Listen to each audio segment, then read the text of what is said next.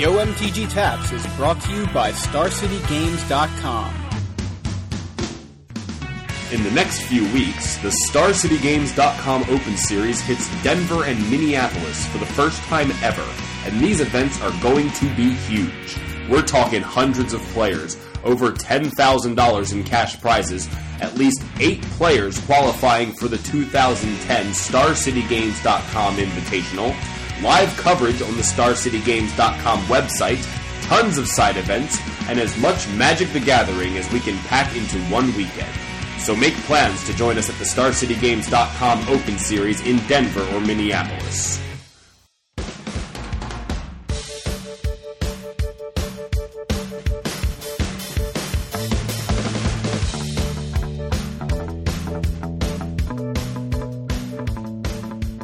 Hey everybody, and welcome to episode number 35 of Yo MTG Taps. This is Joey Pasco. What you're about to hear is part 1 of our coverage of U.S. Nationals. This portion features both Patrick Chapin and Michael Flores as they do an impromptu round of testing the matchup between Mike's Pyromancer Ascension deck and the new Soul Sisters deck that came out of the tournament. Speaking of Soul Sisters, we also have an interview with one of the deck's designers, Sir Conley Woods, and we speak to Star City Games' own Ben Bleiweiss about the weekend's hot cards and the upcoming rotation. But first up, we have a prologue of sorts from Big Head Joe as he looks back over the experiences of the weekend.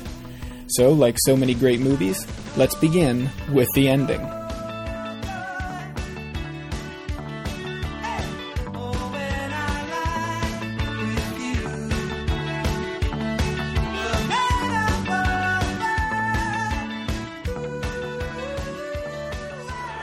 Good morning, Big Head Joe here.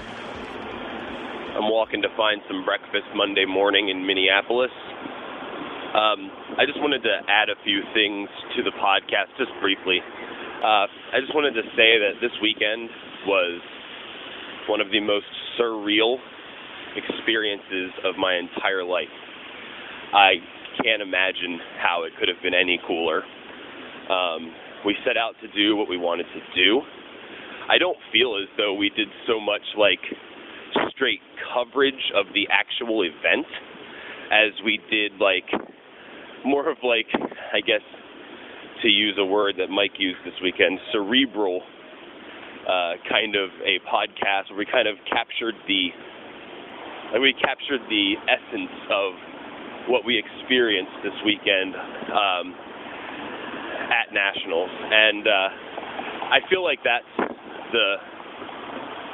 to me, is the more entertaining podcast rather than going, oh, here are the top 8 deck lists, because you're going to get that stuff from everyone, and it's good stuff. And I mean, we at least touched on some of that stuff at some point.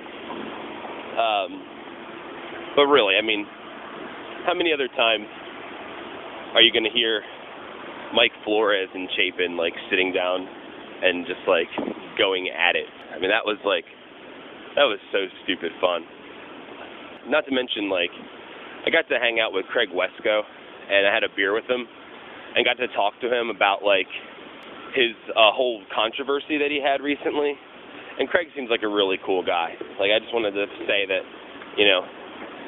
I don't feel like he was trying to do anything lame. I think he was just doing his job as a player. I also wanted to mention that the next day we did a draft. It was me, Joe, Lauren, Brian Kowal, Mike Flores, Brad Nelson, Gavin Verhey, and another guy named Brian, who I did not know. So they set up me and Joe as team captains, assuming that we were like the worst players there, and not a bad assumption either. So Joe gets pick 1, and Joe goes, Gavin Verhey, and everyone starts cracking up at his pick. And I go, Mike Flores, and then Joe's like, okay, Brad Nelson. And I'm like, Lauren Lee. And Joe's like, okay, Brian Kowal. And then I'm like, what was your name, dude? Oh, Brian, yeah, I'll take him. So he slow-rolled his pick of Brad because he knew I would snap Keith on Mike Flores. But anyway, my recording time is up, and I don't want to make this any longer, so just enjoy our podcast. Bye.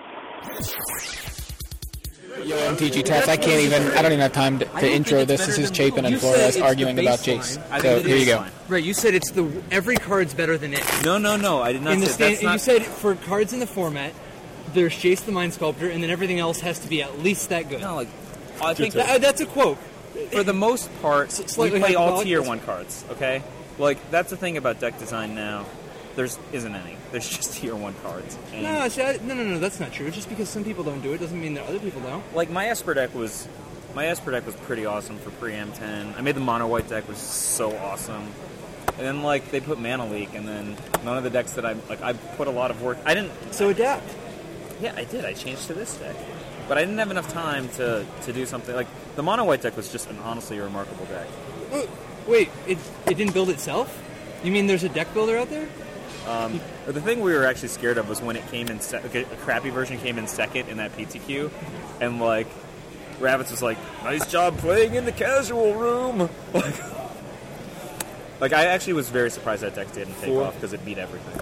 It doesn't beat blue-white decks. It's not close that it beats blue-white decks horribly. Its pilots say it don't. Then they don't know. First of all, they didn't have Obelisk of Alara. Second of all, we played probably 40 games. Blue-white wins maybe 2 games in 10. They can't possibly win. Why didn't you play that deck if it's so good?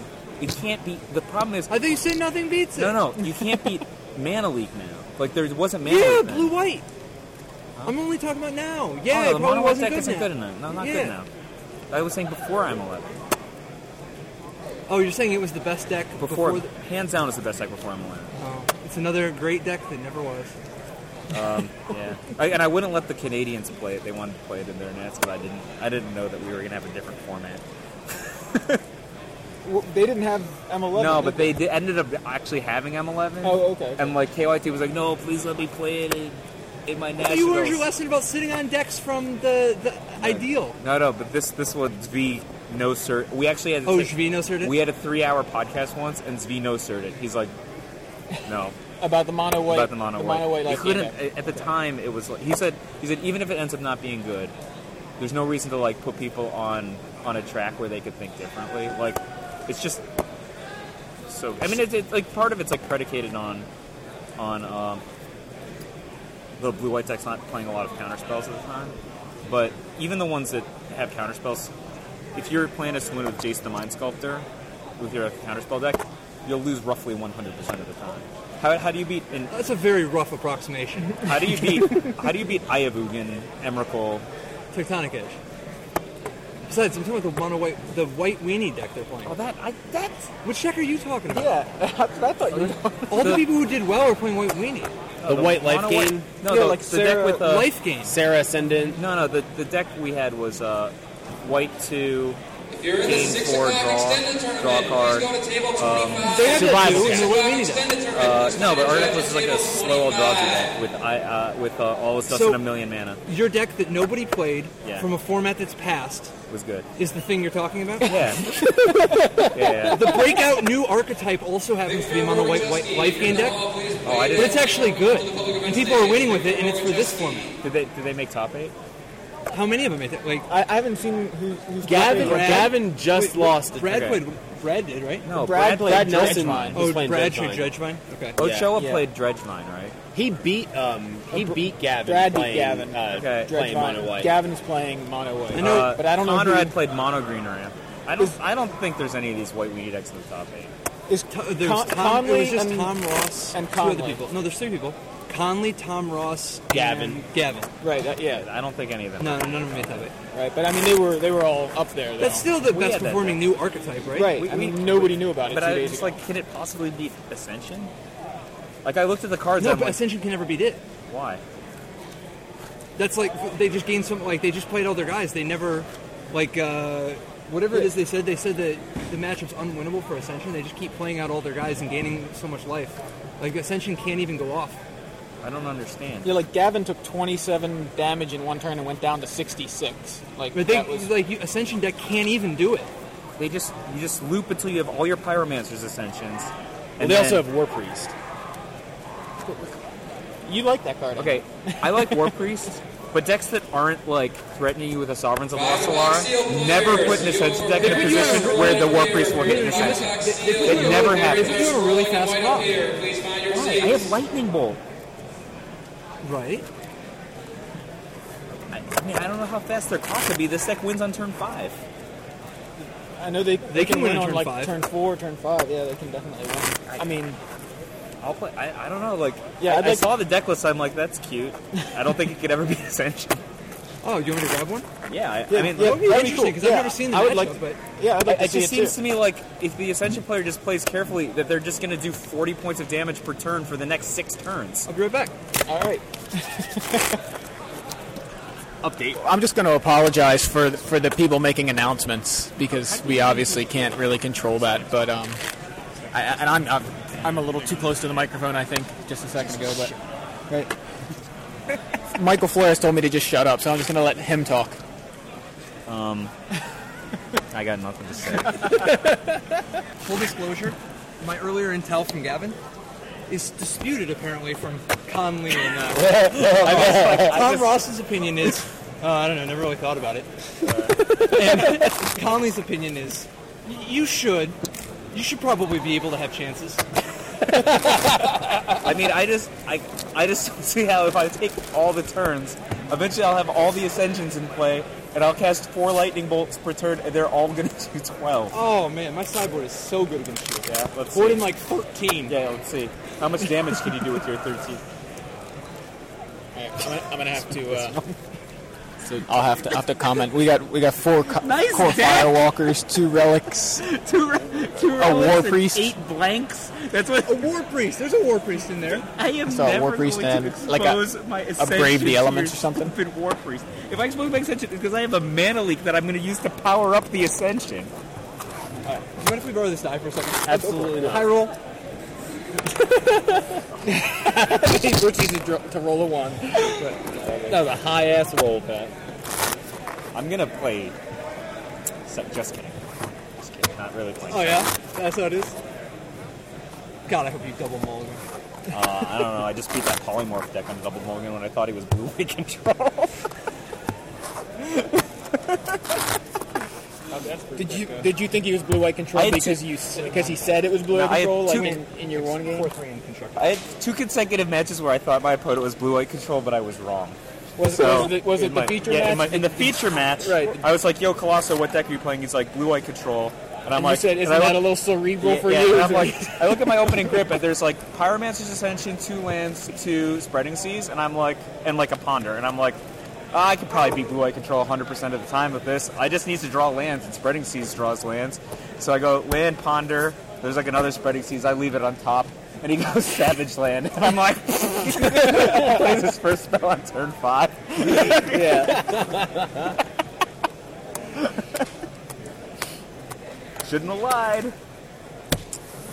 Is this a... For real?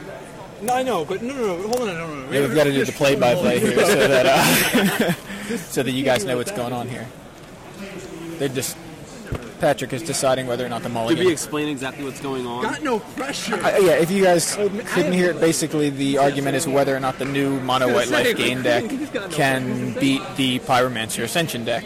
So Michael J is I playing think one of the hands Ascension, that we found was and like 5 lands Patrick is and playing mono white. and Pyromancer's Ascension. I was just like, I figure he'll stop playing lands before I do. What the hell kind of a deck is this? Is there like a lion in that?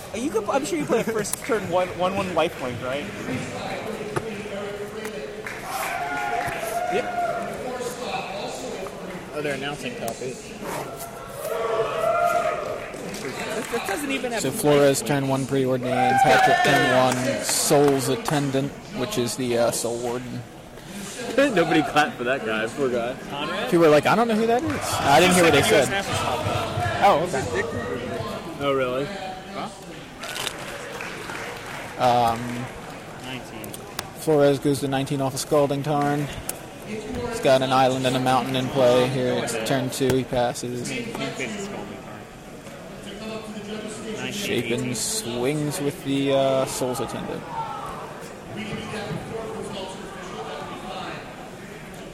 and plays a Soul 21. Warden. You guys want to keep track on paper at all? Yeah, 23. These you could have. Another Soul's I Attendant. actually thought So, probably- do you want? I'm probably going to need a pen and paper for this. Yeah, that's what I thought. So I thought for a minute I might have to respect your cards, but I'm just going to cast this now. So Flores is playing Sea Beyond. I always get them wrong. I actually got almost a game last Yeah. night. Yeah, so Wait, like preordained?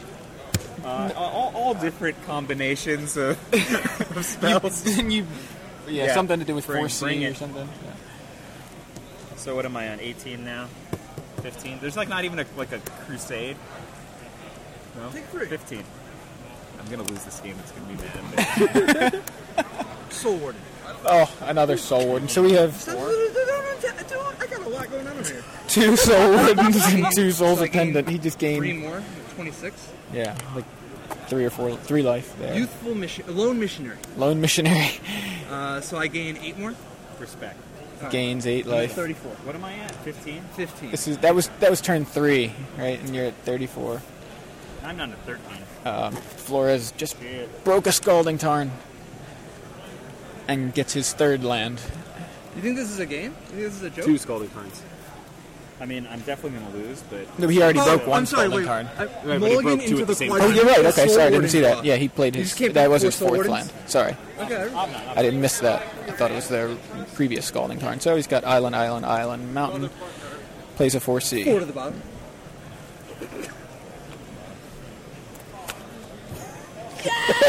Doing it. Puts all 4 on the Great white bottom. go. God, do I have Crusades in my deck?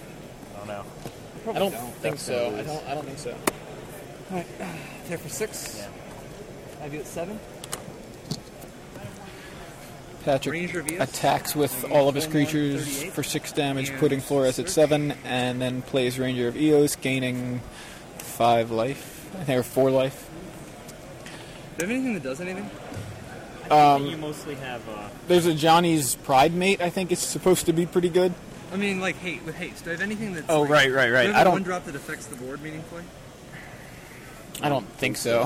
I don't know that there are that many white 1-drops that affect the board too meaningfully. Is about to begin. Draft number 12. Please report to registration. So he gets 2 of the what is it? Sarah's. Okay, Sarah Ascendant. there's Soul's Attendant and Sarah's Ascendant, which is where a lot of confusion was coming. But yeah, What am I at? You're at 7. 7? It's like dead on board, right? Soul Sisters is like, seriously? Like, Soul Sisters is one of the worst names for a deck ever. 'Cause it's like a reference to a train song. it could be anything. Anyway, Mana Leak mode. It just makes me sad. Yeah, I know. That's the power of suck. Sure. I haven't been keeping you up to date here, but Flores is basically digging through his deck. That's enough to tell you. He's Every time he's he played plays a ponder, I commit another Soul Warden to the board. Exactly. So like every ponder equals like 5 more life. Or something. For the next game, I'm actually going to Mana Leak one of your 2-drops. Look, I'm sure they got a lot of value in the tournament from this exact scenario. It's a very challenging deck to play against. I'm just going to cast a. I don't have another thing. People are like, I don't want to counter that. This here. I'm going to cast this thing. Flores plays Preordained during Did Patrick's you see me on main that? phase, but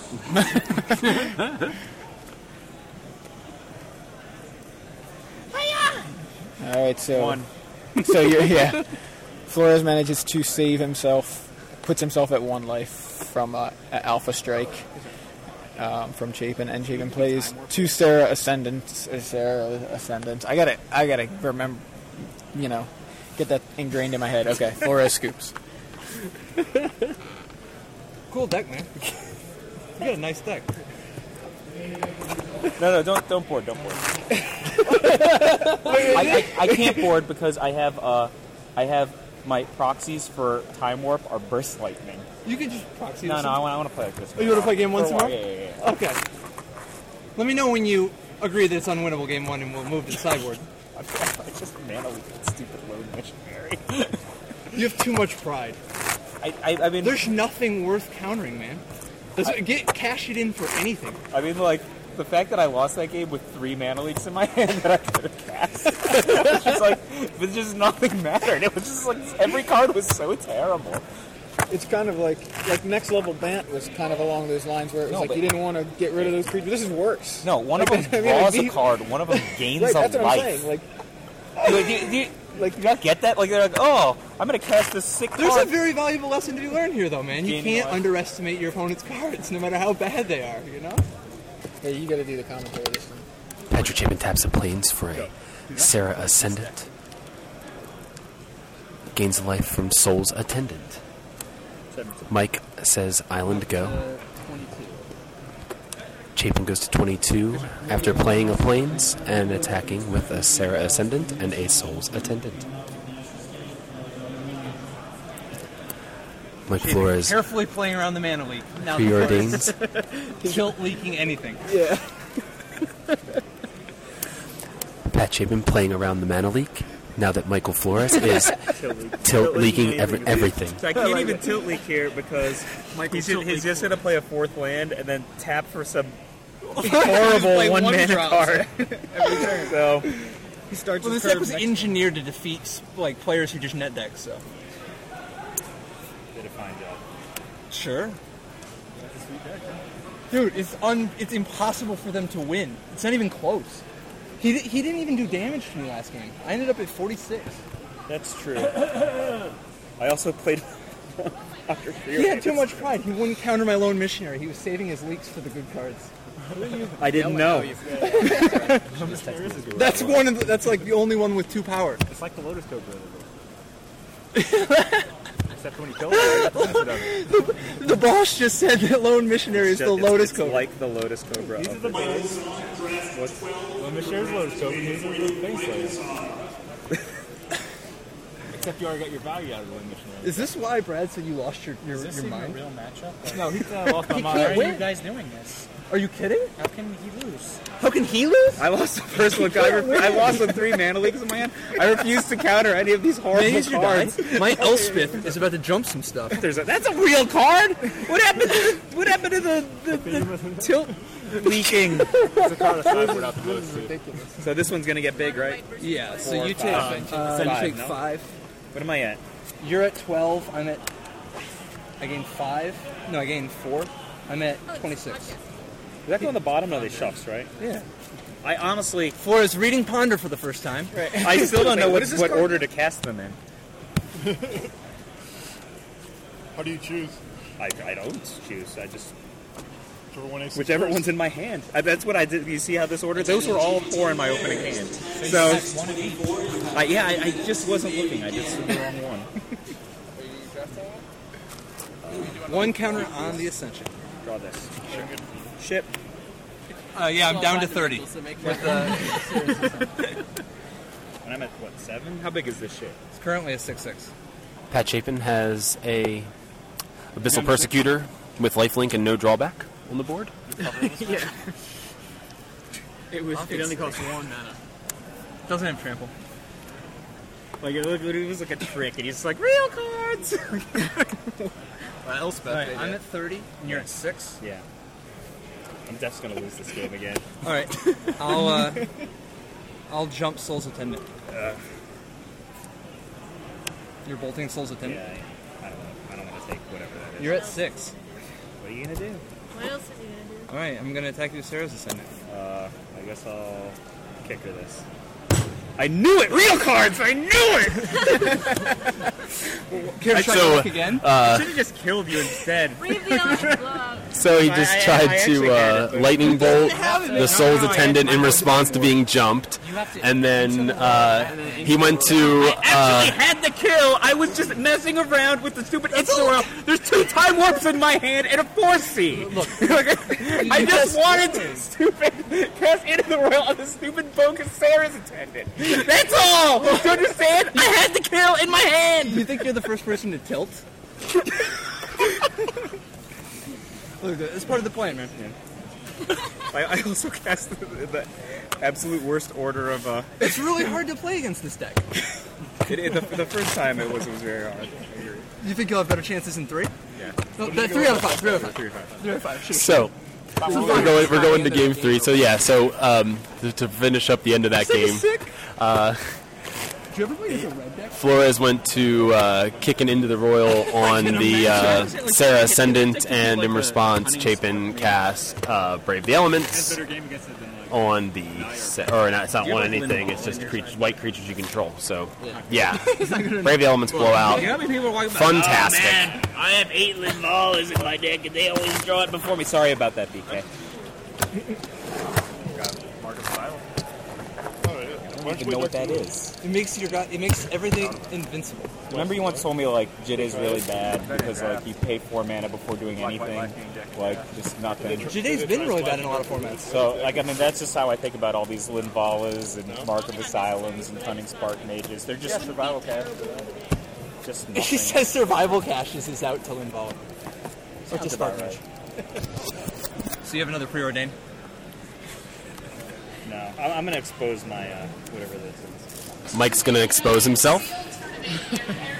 He plays a Pyromancer's Ascension.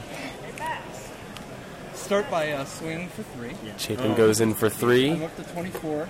I have you at 15. It's close. 24 to 15 in favor of Pat Chapin. Okay, Oblivion Ring, this time targeting Pyromancer. Real cards again! Real cards targeting Pyromancer's Ascension. I actually shuffled my End of the World back into my deck, too. This totally changes. I tried to tell you, this deck's really good. Sort of. I don't even know what to do anymore. Like, nobody does! That was supposed to power me up.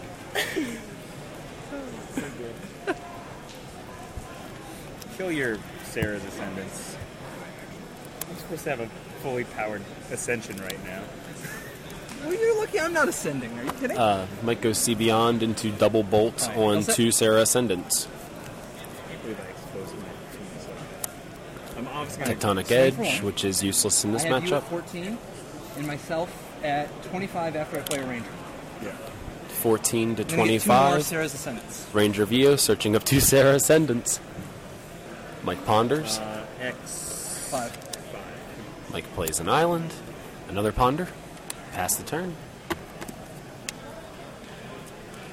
Alright, this time let's get in there for 4. Yeah. Yep. I have you at 10. Yeah. Myself, I'm still at 25. Alright. I'm gonna play Sarah's Ascendant. Yeah. Game away? 26. So, Sarah Ascendant. I'm gonna play Chapin goes to 26. Sarah's Ascendant. Mana Leak. You got it. Are you just excited to play Mana? Yes, sir. Shiny Sarah Ascendant got mana leaked. Other Sarah Ascendant gets bolted. I'm out of spells, so. He's at 10. Still Valdez, I guess. There definitely is a playset of Sarah Ascendants in Patrick Chapin's graveyard. So Mike's doing something right. I'm attritioning him out. Mike goes Call to Mind, bringing back a ponder, and ponders. What am I at? Cracks a Scalding I do Tarn, 9. going to 9. Go. Yeah, this is going to be embarrassing. Pyromancer's Is there another Ascension one? meets the same fate as the other one with an O-ring. I have you at 5. Attacks with a Ranger Vios and a Soul Warden. This matchup seems insane. Mike casts his game-winning Spreading Seas on Tectonic Edge. That is the best card in Type 2. It's not slow worded. Well, no, I mean, like blue card. Obviously, all the white ones are better. Oh, I can't win fight. What if this deck had Jace the Mind Sculptor?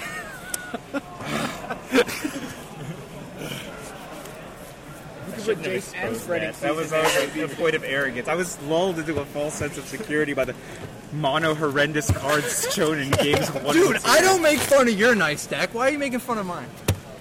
This is like, these are all the cards I have, man.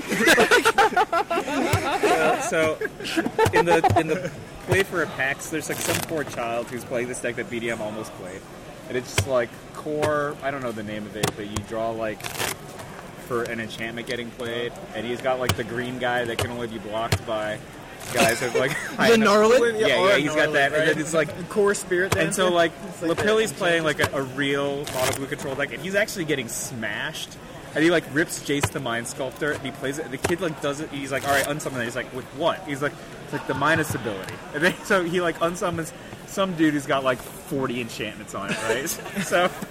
so then like then he's like Aether Adepts his like Ornarlid, so he's like stabilizing, and then the kid just like plays out like more and more of these white guys. I don't know the name of it. Then he's like brings and then Spirit Dancer or whatever. Yeah, Spirit Dancer. Right. So he like brings and then like Lapilli blocks. He's like Eel Umbra after blocks, draw 3 cards. Like eats his Conundrum Sphinx. Like, so then like Lapilli's like, oh whatever. He has another Jace. He's just like, I'm Brainstorms. He's like, what, that's the 0 ability. Like the kid's like, honestly, never seen Jace the Mind Sculptor before. He's like, so like anyway, long story short.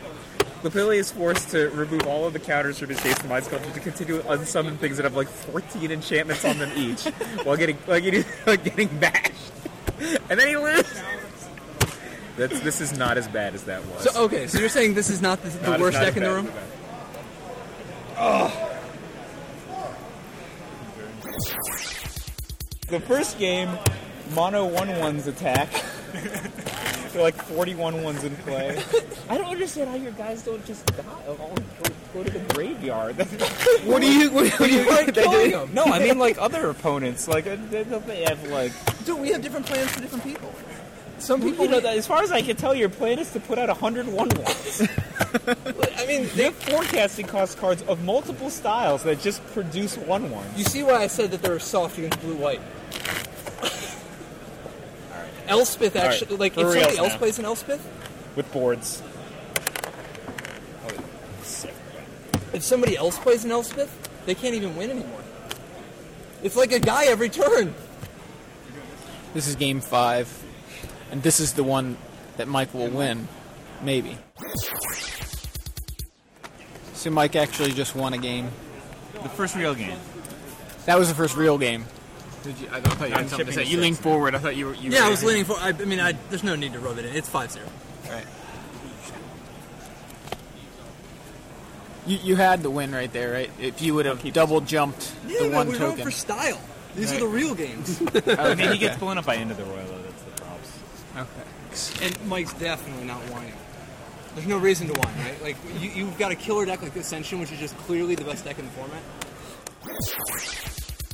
This is Joey Pasco with Big Head Joe. Right? Hi, I'm Big Head Joe. And you guys know who I am. We're here at U.S. Nationals with Ben Bleiweiss of Star City Games. We're just going to talk to him real quick about some of the hot cards over the weekend from both Nationals and Star City Denver.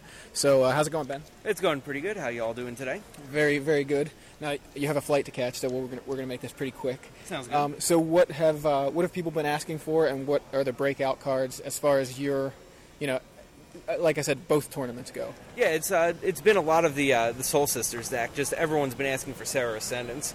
When we came into this weekend, I think most people were selling them around $2.50 to $3, and by the time we're leaving the event, most people had them marked up at $5 to $6. Okay. And it was definitely a really popular deck at the Open as well. And a one copy placed in the top 8. But there were dozens of people that were playing the deck, so it counted for about 10% of the field, from what I understand. Wow. Okay. So and Felidar Sovereign you mentioned, is that one is that in the deck? I didn't realize, or is it? It's a lot of people are starting to use that as a sideboard tech to win the mirror match. Oh, okay. Because that makes sense. Basically, if you're both just sitting there gaining a ton of life, you need some way to just end the game, and Felidar Sovereign gives you a way to just say, I drop him, and if you don't have the Oblivion Ring, I win the game. Right. Sounds about right. So Dredgevine showing up right now in the top 8 in multiples, right? Is it 2? How many Dredgevine decks are in the top 8? Have you heard yet? I haven't heard. It's at least 2. I heard it was at least 2. Yeah, it's Nelson's playing it, and I think Ochoa is playing it, and maybe more. I don't know. So Renegade Doppelganger was like a crap rare. Has that seen an increase recently? Or? It hasn't yet. A lot of casual players aren't too big in that card, and it's not the big and flashy card in the deck. It's sort of the workhorse card in the deck. Right. So I think it might see a little bit of a price bump, but I don't think it's going to be a breakout card just because it's limited more or less to this type of deck or maybe a Dredge-style deck in an older format. But it's not a card that is going to have a mass appeal across different types of demographics in the game. Right. Like something like a Vengevine, people look at that and like, wow, 4/3 haste creature, and it comes back, and I can play this in all my decks. And they look at Renegade Doppelganger, and they say, well, what's this thing do? Yeah, exactly. So for innovative deck builders, it's a great card, but I kind of liken it to Extractor Demon, where that's also getting played in the deck. It had an entire dredge deck built around it in Type 2 that was, Renegade, but placing top 8s at major events. But no one wanted Extractor Demon because casual players looked at it and they're like, this is kind of a clunky card. It's like Limdul's Vault. Like, literally, the reason why that wasn't played in Legacy because it had too much tax, right? A lot of cases, yeah. I'm not reading all this. This card sucks. So Fauna Shaman seems to, it's seeing play in multiple decks. We're seeing it in Dredgevine now. We're seeing it in Naya Shaman decks. Next level Bant Mythic combination deck going on with Fauna Shaman. Have people been asking for that a lot? Yeah, definitely. And there are just some cards in M11 that I think people anti-hyped, even though it seemed pretty obvious that these cards were going to be really strong tournament cards. People are kind of resentful about cards that start out really high and then drop in value. Time Reversal is a good example. Yeah. We were selling out of them at between $20 and $30 as a pre-order, and now it's a $5 to $8 card. Right. But by the same token, you look at something like Primeval Titan, and it starts at $20, and it's an obviously powerful card. Mm-hmm. And you look at what happened with Baneslayer Angel when it came out in M10. It started around $15 to $20 and ended up peaking around $50 to $60. Right. And that's when White-Blue wasn't really very popular. Mm-hmm. And to be honest, Baneslayer wasn't getting played too much in the early days. Yeah. You look at something like Primeval Titan, where you see Wizards is pushing big mana creatures more. They're pushing ramp decks. Mm-hmm. And you just look at that card and say, well, this is just Baneslayer waiting to happen again. Yeah.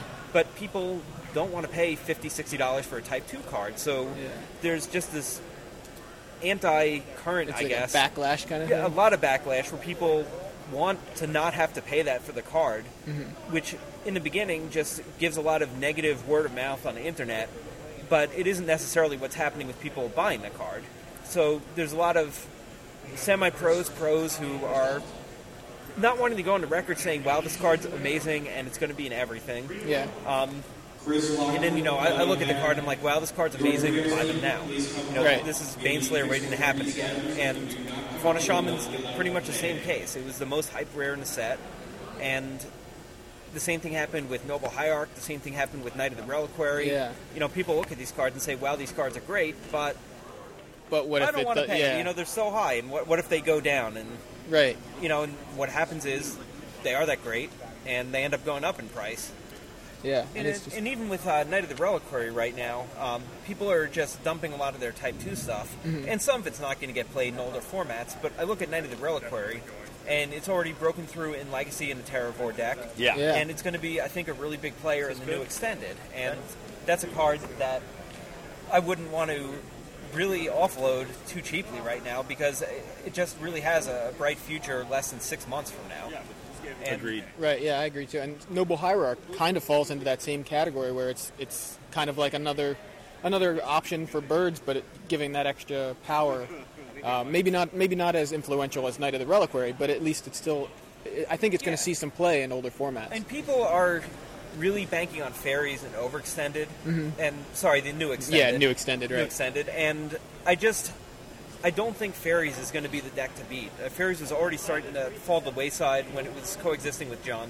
And there's just a lot of different options in the format of really powerful cards. And Wizards has just made such a push to make creatures more powerful since Fairies came around just in the last 3 years that I'm not sure if Fairies can keep up with a really dedicated red burn deck, given that Lightning Bolt's back, and you have Incinerate in the same format, and you have all these different burn spells and Spark Elemental. So yeah, I agree. Like it seems like I think Fairies can be a deck, but it's not going to be Fairies as we knew it in Standard. I think that a lot of the really strong Type 2 creatures right now are going to be the ones that dominate. I keep saying overextended. Overextended, new extended on the brain right now, but new extended. And I just don't think that some of those older decks are going to be as dominant as they were at the time that they were in Standard. Right. I agree. Are there so I guess do you feel like can you give us any examples of cards you think are maybe on the rise, and then maybe some other cards that are worth worth maybe it's time to dump them? I mean, anything Jund is going down to some degree right now, and I think you may have missed your opportunity to cash out in that if you were looking to. Right. But some of the stronger Jund cards, like Bloodbraid Elves right now, are really plummeting, and I think Bloodbraid Elf is a card that you want to buy now because it's only going to go back up in a few months. That's a good point. Maelstrom Pulse is another card that, even if it isn't tournament played, it's casual friendly. And to be honest, right now would be the time where all these staples that were $10, $15 rares or, $3, $4 uncommons that are coming down in value, now's the time to buy those before extended season happens, because they're only going to just start going back up in value. Right. Whereas right now, right before Scars of Mirrodin comes out, all that stuff's starting to drop. Path to Exile is going to be a staple in the new extended for 4 years. There's just no question about that, but Path is having in value right now. Yeah.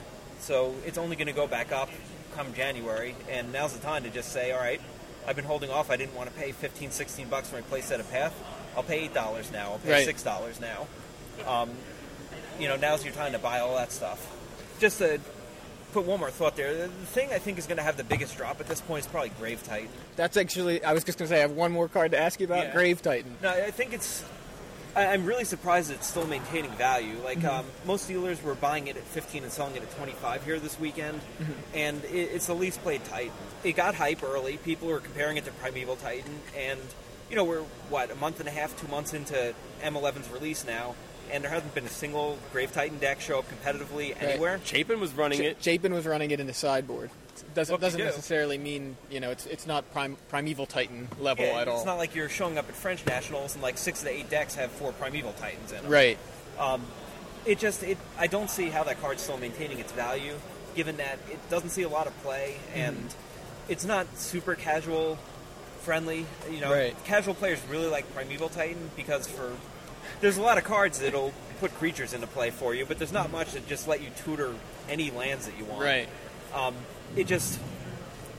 I think that at some point we're going to see a correction where the Titans that are seeing more play, like Sun Titan or Inferno Titan or Frost Titan, are going to eat some of the value of Grave Titan, and Grave Titan's just going to drop. Sun Titan would probably be close to the $20 range right now if it wasn't the pre-release card. Yeah, totally agree. Right. I wonder if Grave Titan is also not seeing as much play because black as a color really isn't seeing a ton of play except for kind of splashes here and there.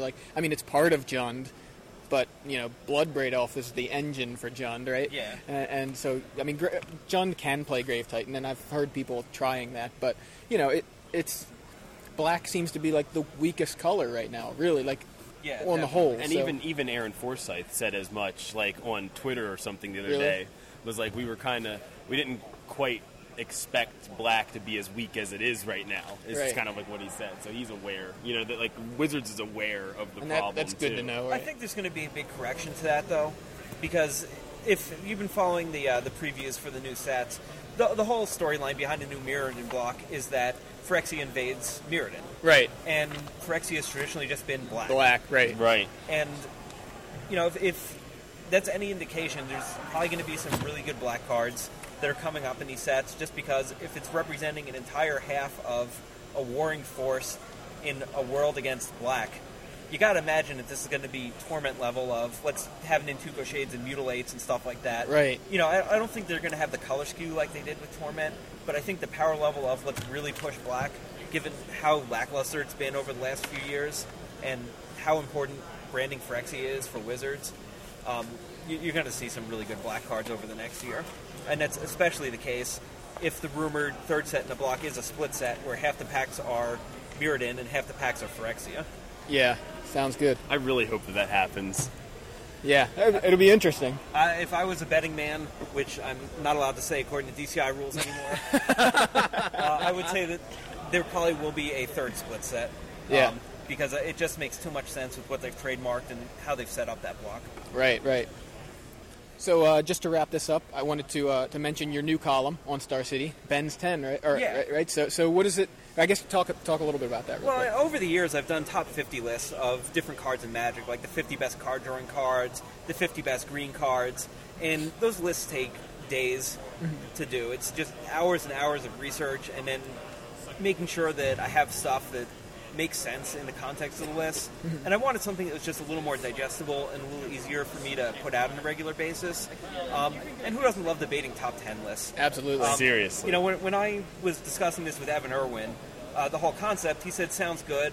You know, what's your first list going to be? I said, let's do top 10 cards and shards because it's about to rotate. Yeah. And he says, all right, want to see the list before it goes up. I ship it to him, and he says, man, I really would put Path to Exile number 1 and put Bloodbraid number 2. I said, well, Jun's been dominating for, 18 months or however long it's been. Yeah. Of course you got to have Bloodbraid there. He says, well, Path to Exile, it's getting played in other formats, and it shows up more.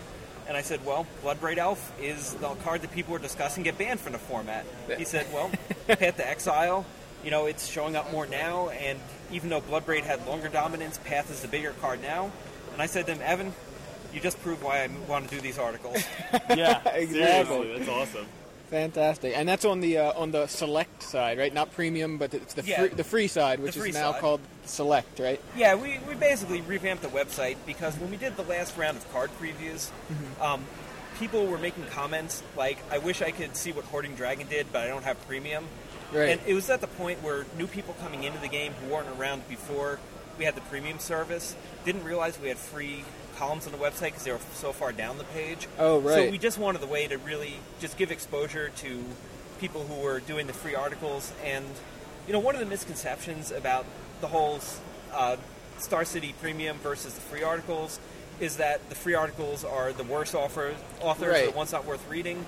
But it's really just more of the casual and not as tournament competitive stuff. And, there's lots of people who have written for the free side who have great columns and have huge fan bases, but tournament players want stuff that is going to help them win tournaments, and they're the people who are more willing to put money into buying a premium service. So I hope I don't make any waves by saying this or by asking this question, but last night somebody had made a comment, and I figured I'd bring it up while we're here. Somebody asked, why are Jamie Wakefield's articles on the premium side?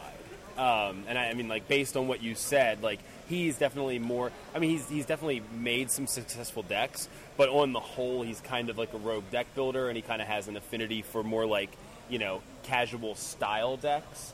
Definitely agree. So it was just a question that somebody brought up, and might as well ask you. Yeah, I think in some worlds maybe it would have been a free column, except the way Jamie pitched the column to us was it was his quest to win a Pro Tour. Right, it's like Quest for the Pro Tour 2, right? I mean, I don't know if you followed his blog at jamiewakefield.com, but for a year and a half, he basically was trying to break into the MMA and become an MMA fighter. And he just found that, he's a little bit older, and he just didn't think that he could go as far as he wanted in that. So he transferred a lot of that to wanting to win a Pro Tour. And so the quest for the Pro Tour to him was being a lot more competitive and just basically being at the PTQ to Pro Tour level, which is a lot of what our premium content would be. As it turns out, I don't know, Jamie's a good friend of mine, but he's being a little stubborn about how he's going about it, I think. And it's really polarized the audience where I think the way his column has turned out, it may have served better as a free column than as a premium column, just because he does seem to be going a lot more casual than how he had originally pitched it. But, over the last couple of columns, he started playing, the red burn decks that the Japanese were using to win their nationals. So, maybe he just decided in the end that he is trying to be more competitive than how he had turned out the first few columns. Right. But on top of that, he's also just got married a couple weeks ago. So, that's why he's not publishing right now, is because wedding and honeymoon, I wouldn't be writing anything. Right, exactly. Yeah, definitely. Sorry, I have to get out of this wonderful honeymoon suite where we're getting lobster in bed to go write a Star City column. It's like, no thanks. Yeah, fair enough. So, all right, well, thanks, Ben. We appreciate having you on the show. No, definitely. Thanks, guys. Definitely check out the new column by Ben Blyweiss, Ben's 10. And next time I promise not to leave Wild Mikado off. So sorry, guys. Thanks again. All right, take care, guys. All right, we're here with Mr. Conley Woods. Mr. Conley Woods. Mr. Well, I mean, as opposed to Sir Conley Sir Woods. Conley Woods. Sorry, that's better. That's better. I am English. We don't want to call a knight Mister. It's a bit. Exactly.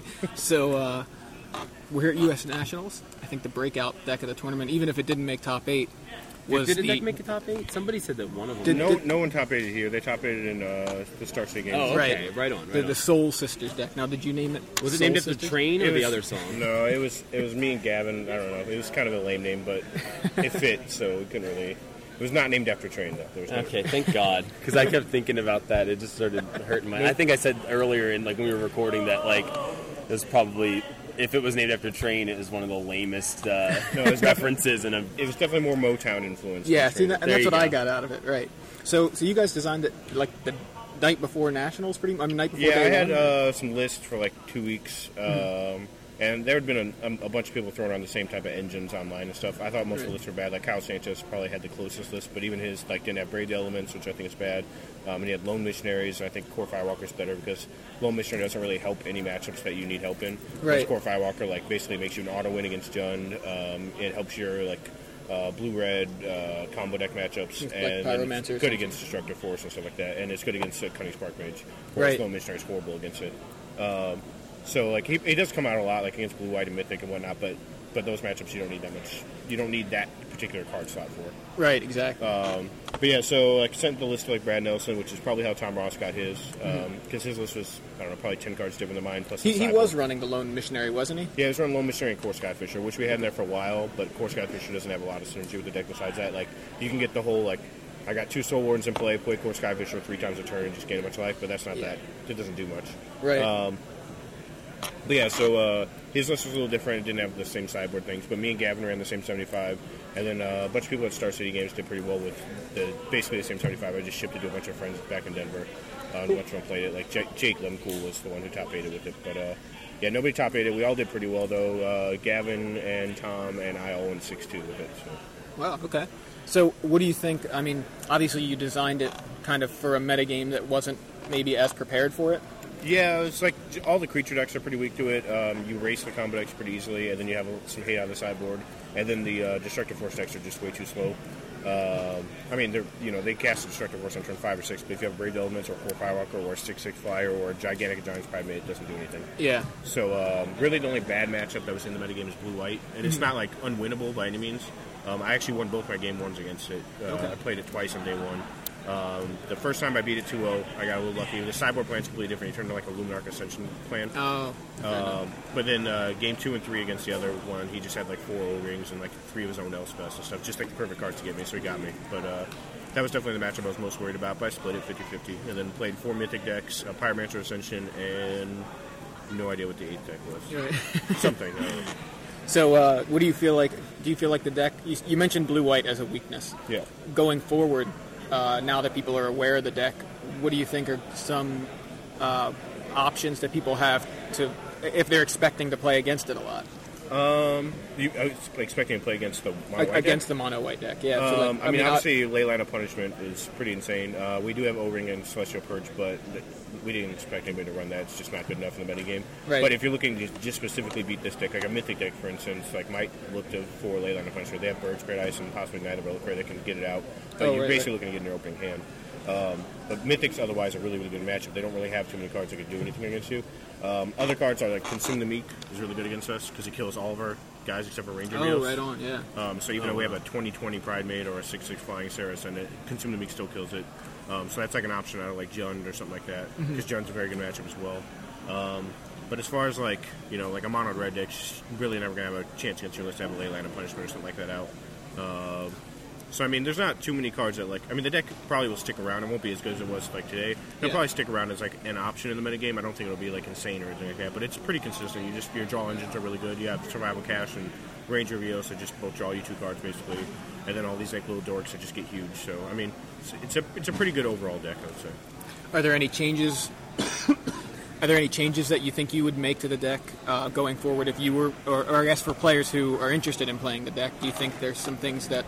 could have been tightened up, maybe? Not right now. Like, once the metagame shifts to adapt to it, then I'd have to look at it again. But, like, for all my friends in Denver or whatever, even after I got done playing an entire day of the deck, I literally told them to play the exact same list. And, like, one of my friends was going to play in the Cruise Qualifier with the exact same list. So I think it's really good for right now.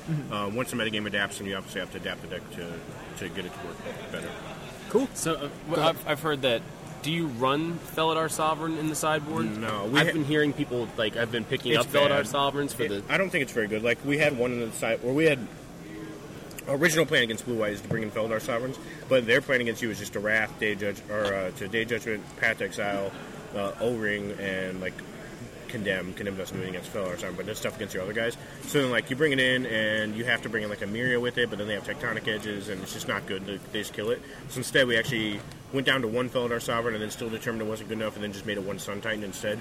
Because post-board, you're literally just playing a Luminarch Ascension and trying to, like, Tectonic Edge their Celestial Colonnades, Path their Baneslayers, and O-Ring their, like, Planeswalkers, or their O-Rings on your Luminarch Ascension, and then you just Sun Titan back your, O-Rings or Ascension or Tectonic Edge, whatever, and you just try to cement that game plan. But Felidar Sovereign really doesn't do anything for the deck. Like, if you're over 40 in game one, like, you should either just be winning with giant guys or, buying yourself enough time or whatever. But the deck's not really just trying to, like, let's see if we can get to 100. Like, people think that you're just trying to gain infinite life. You're really just trying to... 9,000! How many times am I going to reference that this week? You're really just trying to get to, like, 35 to 40, the above 30 with a cushion, so your guys will still stay big. And then once you hit 30 and you, like, attack with a Saracen, then usually you're fine for the rest of the game because you're big enough. Against Ascension, I did take 40 one game. I was at, like, 69, so it's fine. But, like, the 69 is usually, like, excessive. Like, you don't have to be that high. Like, you're really, like I said, just looking to get above 30, make your Ascendants bigger. Your Pride Mates will get bigger naturally as the game goes on. If you do get, like, 5 Soul Wardens in play, whatever, that's cool, too. You're not going to complain. But it's not like, let's see how high the life we can get to kind of deck. Because you're still in the aggro deck at the end of the day. See, now what was actually being mentioned was the mirror match. And people anticipating seeing more of this deck and then seeing the mirror match. Do you think that Felidar is a decent answer in, like, the mirror? Yeah, Felidar is probably a decent answer in the mirror. I mean, there's not too many cards that are, like, awesome to me. Like, Day Judgment would be good on the sideboard, too, if you played correctly. I mean, they're still going to have O-Rings and Paths for your Felidar Sovereigns because they're bringing those in no matter what, so you still could get caught off guard. But yeah, the mirror match, I don't even want to think about it. Yeah. So, Chewy from the Mana Pool podcast just recently posted his first video on Facebook of him doing stand-up. Do you have any tips for him? Not really. Like, what kind of? Do you know what kind of he did? Is it one-liners or was he more of a storyteller? It was more storyteller. I haven't seen it yet. I'm not gonna lie. I mean, it could use a little work. Yeah, I mean, everyone's always nervous at first. Like, it took me a while to kind of, like, get into it. I mean, I did it for like 3 years, so I was pretty comfortable by the end. But no, it's just like anything. You just got to work at it. You're going to always be nervous your first couple times you go up. Just the more times you do it, like even like little small clubs and stuff like that will just get you kind of more comfortable with the scene and stuff like that. Because it's not so much how many people are there, it's just being in front of people, period. Like even doing it like home in front of your family or whatever. And I guess, like, just like deck building and Magic, like, you just always have to be open to new ideas. Like, no matter how stupid a joke, like, seems like it might be, like, eventually, like, you might figure out, like, that little missing piece that just puts it all together. So it's really just, like, persistence. Basically, I mean, most of the stuff I've ever done well at has just been, like, not giving up on it once you run into that wall or whatever. Cause, right, just keep hitting your head against it. Yeah, just keep running against it, and other people are going to be like, oh, that's a stupid idea, and give up really quickly, and, like, you know, you just keep at it, and you find that, you know, piece of gold, and I don't know. Sounds good. So, are there any videos of you online doing stand-up? There aren't. I didn't. I mean, I'm sure some people at home or like that watch me or whatever have some videos of me, but I don't know who. I never got any videos of myself. I applied for a Comedy Central contract, and I did well in that, but that was all off market. They have videos of it, but they won't release them because of whatever. There was like 10 people competing basically. It was almost like a Last Comic Standing, but not on TV. But like they had to do the same kind of thing, like do a skit here, like you have to write about this, you have to do this, and we lived in a hotel for like a week and did it. It was pretty cool out in LA, and I did pretty well in it, but I didn't get the contract. But they have like all those videos and they don't release them because they might use them in the future because they own the rights to them or whatever. But I don't really have any videos of myself. Like I have some like really early stuff from like in front of my parents when I was like 15 and stuff like that. But it's there you go. Put it on YouTube. That's like me talking about like homework jokes and stupid stuff that like nobody would ever laugh. Isn't lunch cafeteria food weird? Yeah, it's bad. That's awesome. Well, yeah. I would definitely like to see current stuff if you end up. Yeah, I haven't done up. anything like. I mean, the problem with stand-ups, it takes a ton of time. Like sure, you're only on stage for like 10 or 15 minutes, but the amount of prep and like the amount of writing and research you have to do is a lot. It's like literally very comparable to Magic. Like you'll test for 3 weeks for Magic to play in a one-day event. Right. And the same thing for stamps, so it's very difficult to do them side by side just because like they both require so much time. So once I started like doing really good at Magic and traveling more and stuff, I kind of put the comedy on the back burner. I haven't done a show in a year and a half or something like that, basically since college, a little like junior year of college, probably close to 2 years. But yeah, it's fun, but like I said, a lot of time consuming. I still like, when I think of jokes or whatever, I write them down every once in a while just for future, like if I get anything. But I haven't put together like a running skit or anything like that in a while. So it's definitely fun. It doesn't pay as well as you would like it to pay, obviously. And I don't know, I just get a little more enjoyment out of Magic, so it's a little high priority to me. Comedy's fun, but you can also just, like, in everyday conversation, just be a funny person, whereas you can't just be like, at lunch and like, hey, Sarah, let's play Magic, and bust out your Magic deck, whereas you can always just, have a laugh or whatever. So I've definitely focused more on Magic just because the rewards are higher for me. So Cool. Sounds good. Well, thanks, Conley. Appreciate having you on the cast. Yep, not a problem. Yo MTG Taps is available every Friday on StarCityGames.com. Visit our website, iwantmymtg.com, for past episodes, t-shirts, free stickers, and more. You can contact us at yomtgtaps@gmail.com or follow us on Twitter at YoMTGTaps.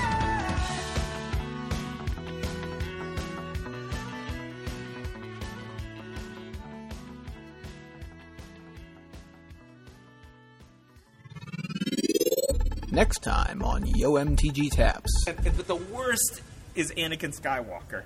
EDT actually said this. He's like, Anakin Skywalker is the most overbloated record because he's an idiot. He'll get in a lightsaber fight with anybody, whether or not he's going to win. Did he kill 1 million people off camera? Children?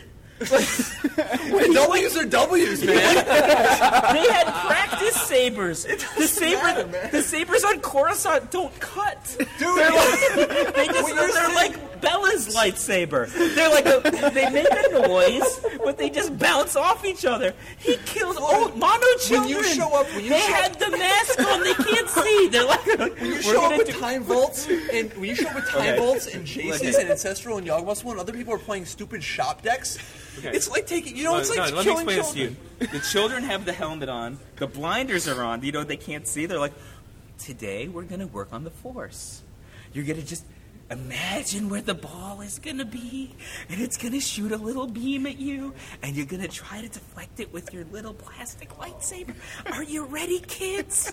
The kids couldn't even see, and they have plastic lightsabers, and Vader's like, yo, gonna win one.